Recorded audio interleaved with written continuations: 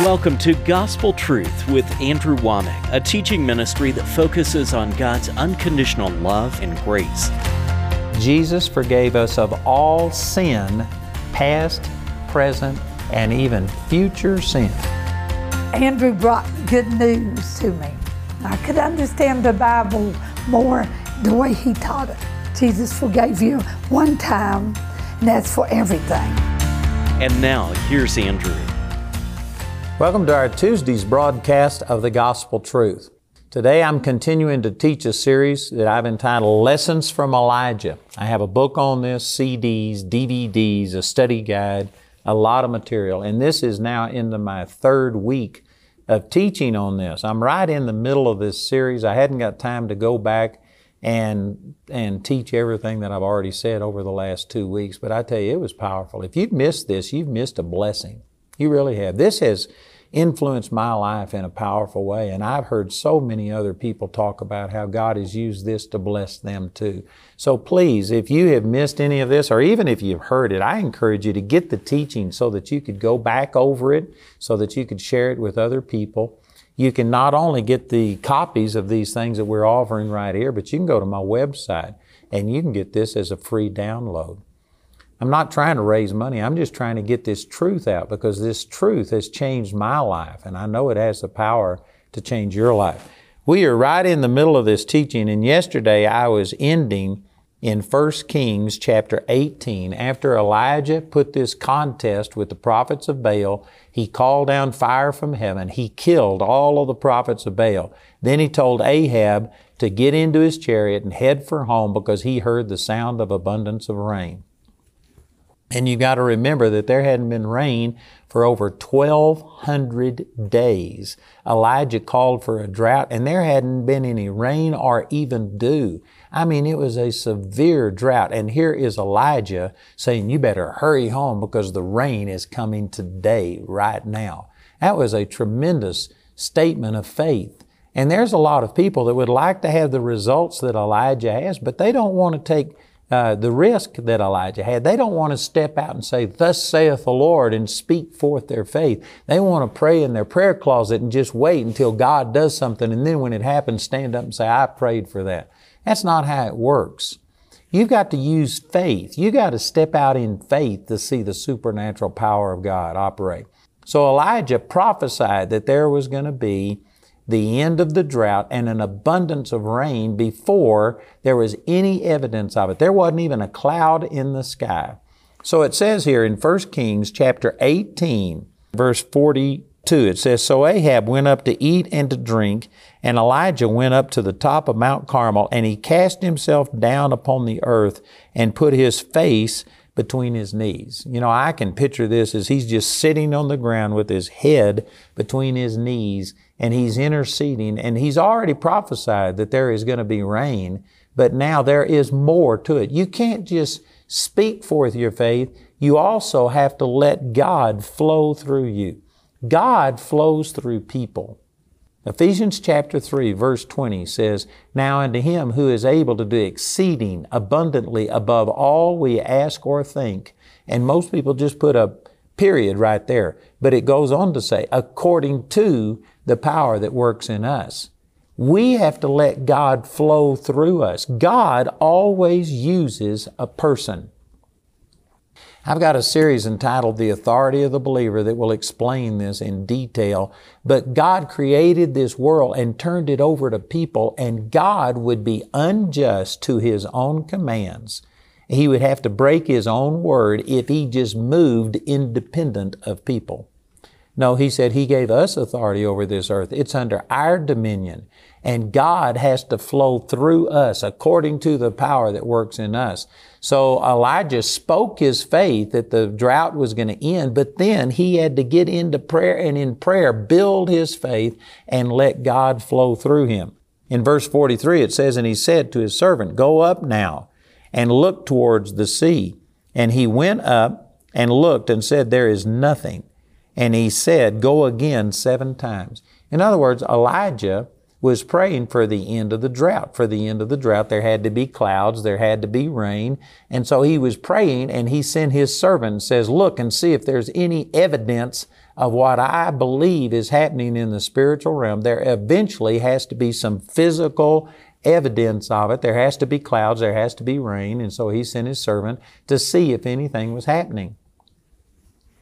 You know, when I pray for people, I don't always do this because now I use our prayer ministers, our students that pray at my meetings, and I don't physically pray for that many people anymore. But back when it was just me and I would pray with people, I would expect to see visible results when I prayed with a person that had like pain in their body or a tumor or something like that.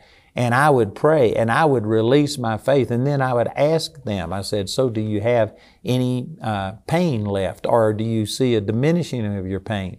That's a very similar thing to what Elijah was doing right here. You could do that in unbelief. If Elijah was praying and saying, go see if God has answered my prayer, well, then that would be unbelief, because you have to believe that God is answering your prayer when you pray, not when you see it. That's exactly what Mark chapter 11, verse 24 says. Whatsoever things you desire when you pray, believe that you receive them, and it's implied, believe that you receive them when you pray, and then you shall have them in the future. You have to believe you receive when you pray, not just when you see it. But does that mean that you just ignore the physical realm? Well, let me say it this way. There is more faith involved. Let's just say that you got a pain in your wrist or something, and so you pray and you say, Father, I believe that I receive. And then it's more faith to just like put your wrist behind you. And I had a ganglion cyst one time right here on my arm that stood up, and I was praying for it. And for a period of weeks, I would just pray, and then I'd kind of ignore it. I couldn't feel it, and I would just ignore it. I had a watch band that fit over that cyst, and I didn't have to really look at it, but it just kept growing, and it eventually got so big that I couldn't ignore it. But what I'd do, I'd just pray and try and release my faith, and then I'd kind of stick my hand behind my back and not pay attention to it. Well, that's more faith than praying and looking and saying, well, nothing happened, it didn't work. So it's more faith to try and ignore it. But I believe that the greatest faith is when you know that God has answered your prayers, you've got this, and then you can look right at the problem. If you've got a cyst right here, you look at it and say, look, you are cursed, you've got to leave, and you can look it square in the face and stand against it and take your authority and command it to respond. And so I remember that I eventually came to a place where I just looked at that thing and started praying in tongues and releasing my faith. And by the next morning, that thing was totally gone. It's never come back.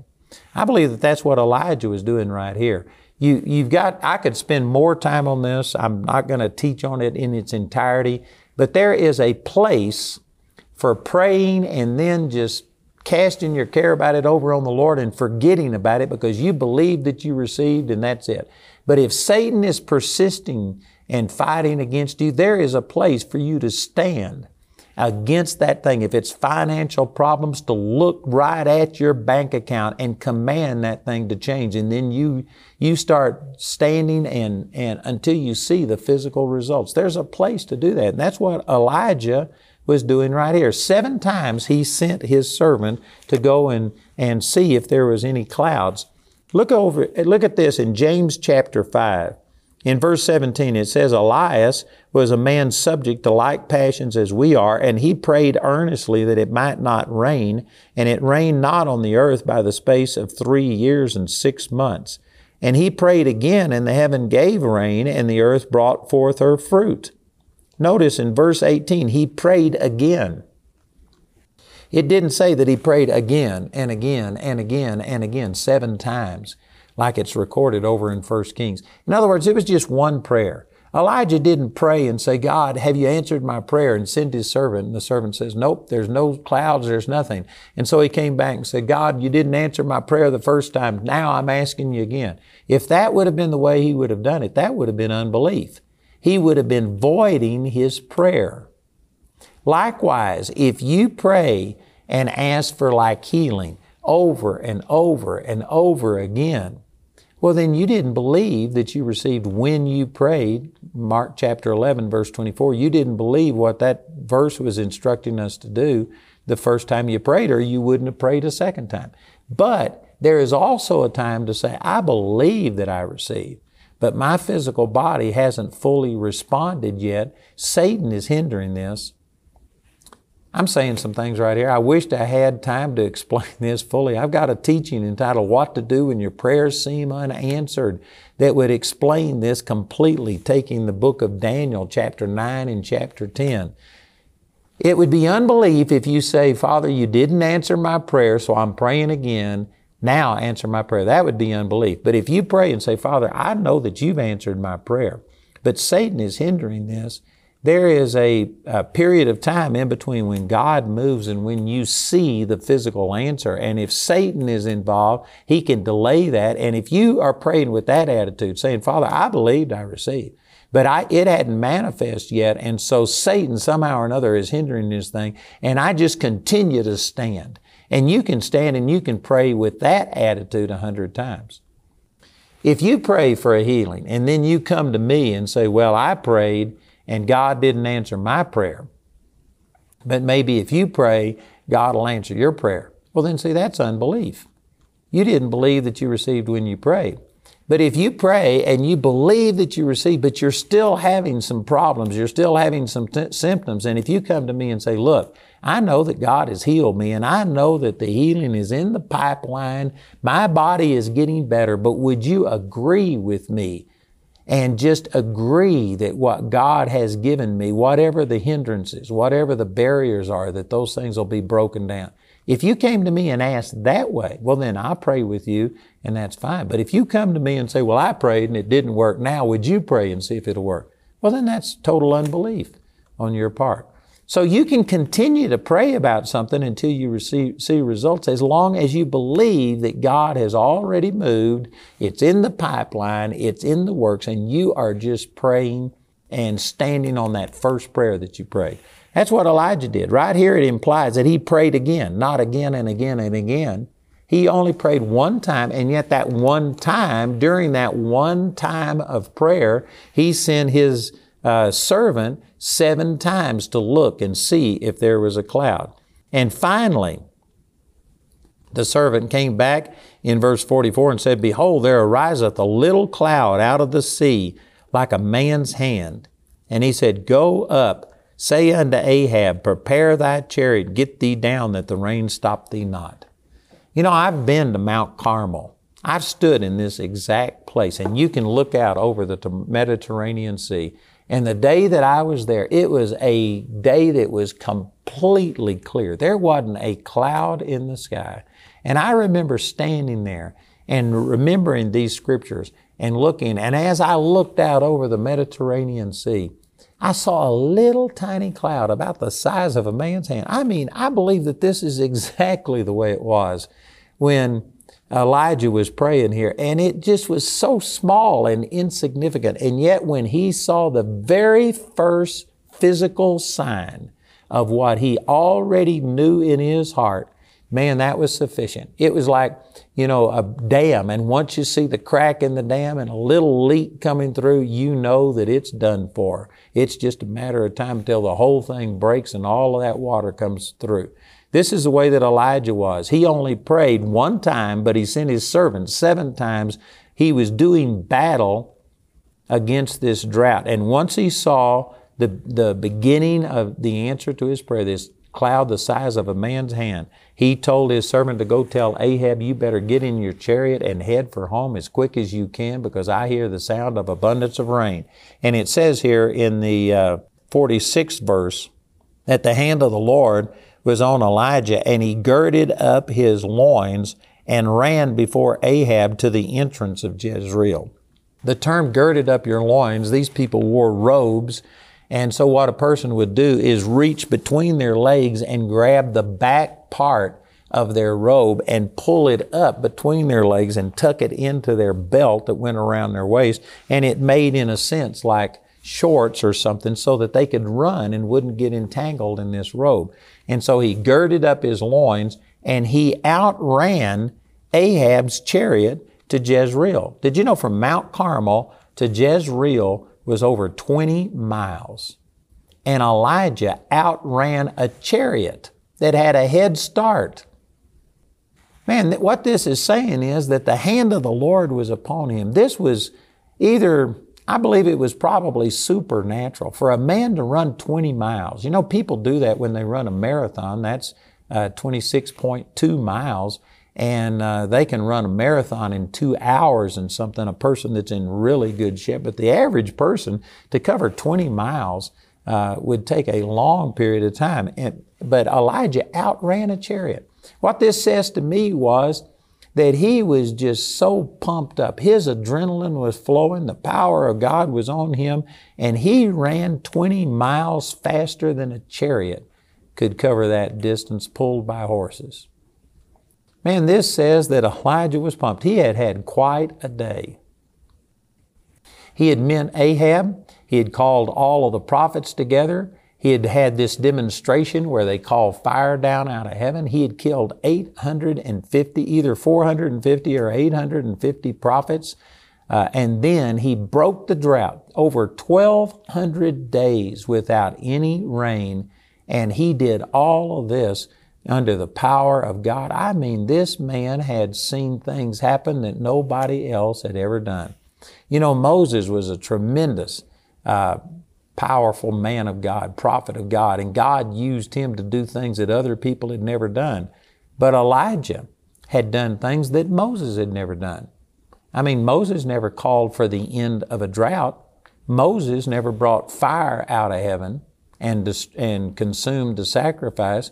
Moses never saw a person raised from the dead, but Elijah had done all of those things. Moses never outran a chariot in a 20-mile race, but Elijah had done all of these things. And because of it, Elijah was just pumped. Man, he was hitting on all cylinders, and he outran Ahab all the way to Jezreel. You know, this is tremendous. And all of the things, Elijah came on the scene in 1 Kings chapter 17. So chapter 17 talked about the ravens providing him with food, and then him going to the widow of Zarephath and multiplying her food and raising her son from the dead. The 18th chapter talks about this duel between the prophets of Baal and Elijah, the prophet of God, and then him killing the prophets of Baal, and then him ending the drought. All of these things are positive during these 2 chapters. And it was over a 3.5-year period of time, and Elijah had been just perfect up to this time. But then in the next few verses, beginning with chapter 19, this talks about Elijah's downfall. Elijah had risen to a place that very few people ever recorded in Scripture had obtained. Just like I was saying, he had seen the dead raised, he had seen a drought end, he had seen fire come down from heaven, things that nobody else had ever seen. So he was a powerful man of God.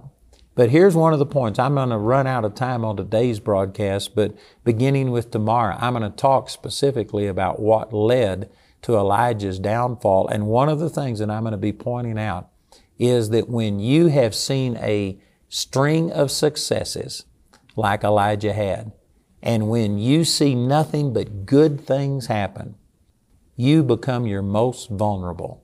And the reason for that is because when you have your back against the wall, and I mean it looks like disaster, and if God doesn't come through, then you've had it. There's no way that you can survive. Even a person with a minimal commitment will turn to the Lord in a situation like that and cry out to God for help, and their faith and their attention will be upon God. But when everything is going good and you just have nothing but successes, and when you see God use you in a powerful way, it takes maturity and it takes a lot of humility to continue to be God dependent. The temptation is that when everything is going good, you don't seek God the same. If I could just mention this to you, and if you would be honest, I bet you that most of you would say that when your back is against the wall, when you're in trouble, is when you seek the Lord the most, when you pray the most, when you study the Word, when you go to church. Boy, you're focused on God. You'll turn off your favorite show, sports, other things. You'll quit doing other things. You will focus on God because you're in a desperate situation. Most people would have to say that that's when you seek the Lord the most. But when everything is going good, when your body's healthy, when your finances are good, your relationships are good, when everything in your life is going good, most people tend not to seek the Lord. They seek the Lord when they're in trouble. And so my point is that the real danger point in your life isn't when things are going bad. I've seen these little things in Christian bookstores before that says if you squeeze a lemon, you'll find what it's really made of. Whatever comes out under pressure is what, is on the inside. I tend to differ with that.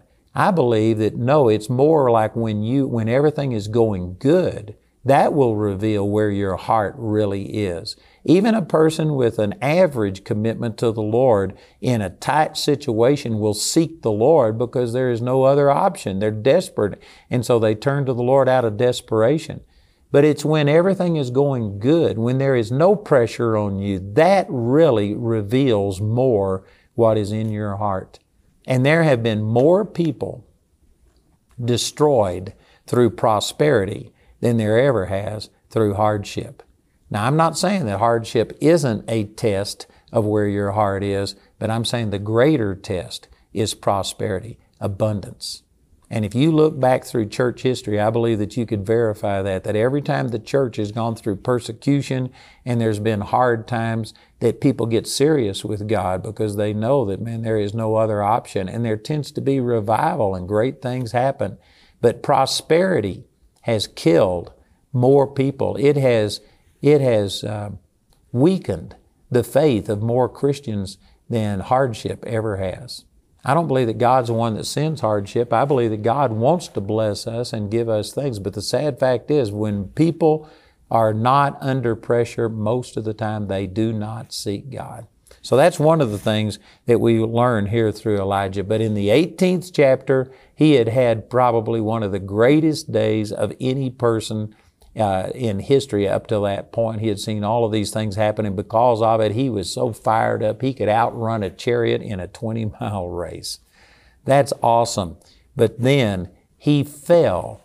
He went higher than most people have ever gone, and yet Elijah fell deeper than most people have ever fallen.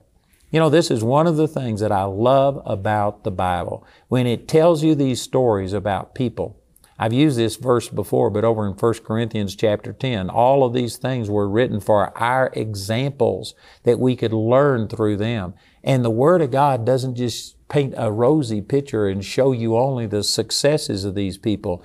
It shows Elijah as being a powerful man of God that did things nobody else had ever done up until this point. And yet in the 19th chapter, it shows his fall. And there are lessons to learn through this. There are reasons. It explains why he fell. I'm going to get into this on tomorrow's broadcast in more detail. But we can learn through this about how to succeed, and also we can receive warnings about at the peak, at the pinnacle, when everything is going good, you need to be seeking God as much or more than you ever have in your life before. I believe that this is God speaking through these scriptures and speaking through me to some people watching this program right now, that everything may be good in your life, and because of it, you just don't feel the desperation and the need to really seek God with your whole heart. But I'm telling you that you need to be seeking God with everything you've got when things are good. That is the greatest period of temptation that you will ever have in your life, is when everything's going good. You need to learn this at Elijah's expense, not at your expense. Welcome to the AWM Minute, a small glimpse on how your partnership with Andrew Wommack Ministries and Charis Bible College is raising disciples who are spreading the gospel around the world. Disciples like Jason and Sarah Lucas, full-time missionaries who are reaching the northern Arapaho people of Wyoming with the message of God's unconditional love and grace. right here in our backyards, you've got a hurting, broken, lost people. You're talking about 3% claim to be born again on this reservation. And I just remember the Lord saying one time to me, I've not forgotten them, and I've not forsaken them. Our heart is show them the love of Jesus, show them the freedom of Jesus, show them that they can live this life still having their culture, but knowing who their Father is, knowing Jesus. Thank you, friends and partners, for enabling us to take this message to other cultures. To see the Lucas family destiny story, go to awmi.net today.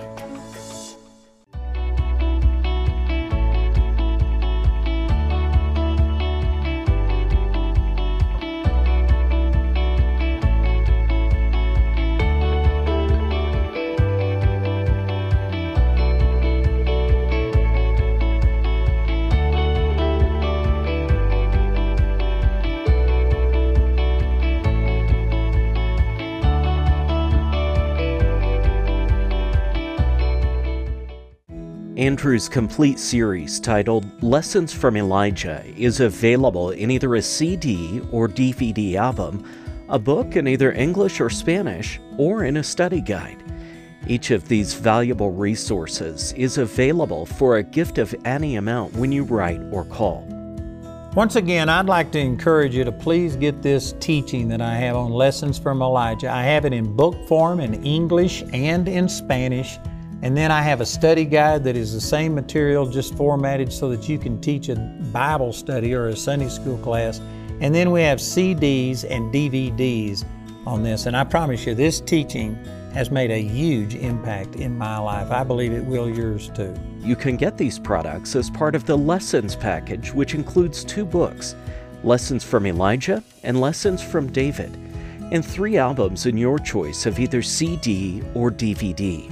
Lessons from Elijah, Lessons from David, and Lessons from Joseph. These teachings will give you the chance to learn from the successes and mistakes of 3 very powerful but very human men of God. The Lessons package has a catalog value of $135, but you can receive all of these valuable resources today for just $95. Go to awmi.net to see all the ways you can get these products. Today, Andrew's book, Lessons from Elijah, is available for a gift of any amount when you write or call. We encourage everyone to give because there's a blessing in giving. But if you're simply unable to afford it, Andrew and his partners will provide this book to you free of charge. We want to say a special thank you to the grace partners of Andrew Womack Ministries. Your gifts make it possible to put free ministry materials into the hands of many people in need. If you're not already a grace partner, we ask you to pray about becoming one today. You can become a grace partner or order resources through our website at awmi.net. While there, you can discover more product details and download additional free resources. Or call our helpline Monday through Friday from 4:30 a.m. to 9:30 p.m. Mountain Time at 719-635-1111. To write us, use the address on your screen. We appreciate your generosity and hope to hear from you today. Ready to get more out of God's Word than ever before? We gladly announce the Andrew Womack Living Commentary. This continuously updated living commentary is now available exclusively as a download for both Mac and Windows at awmi.net.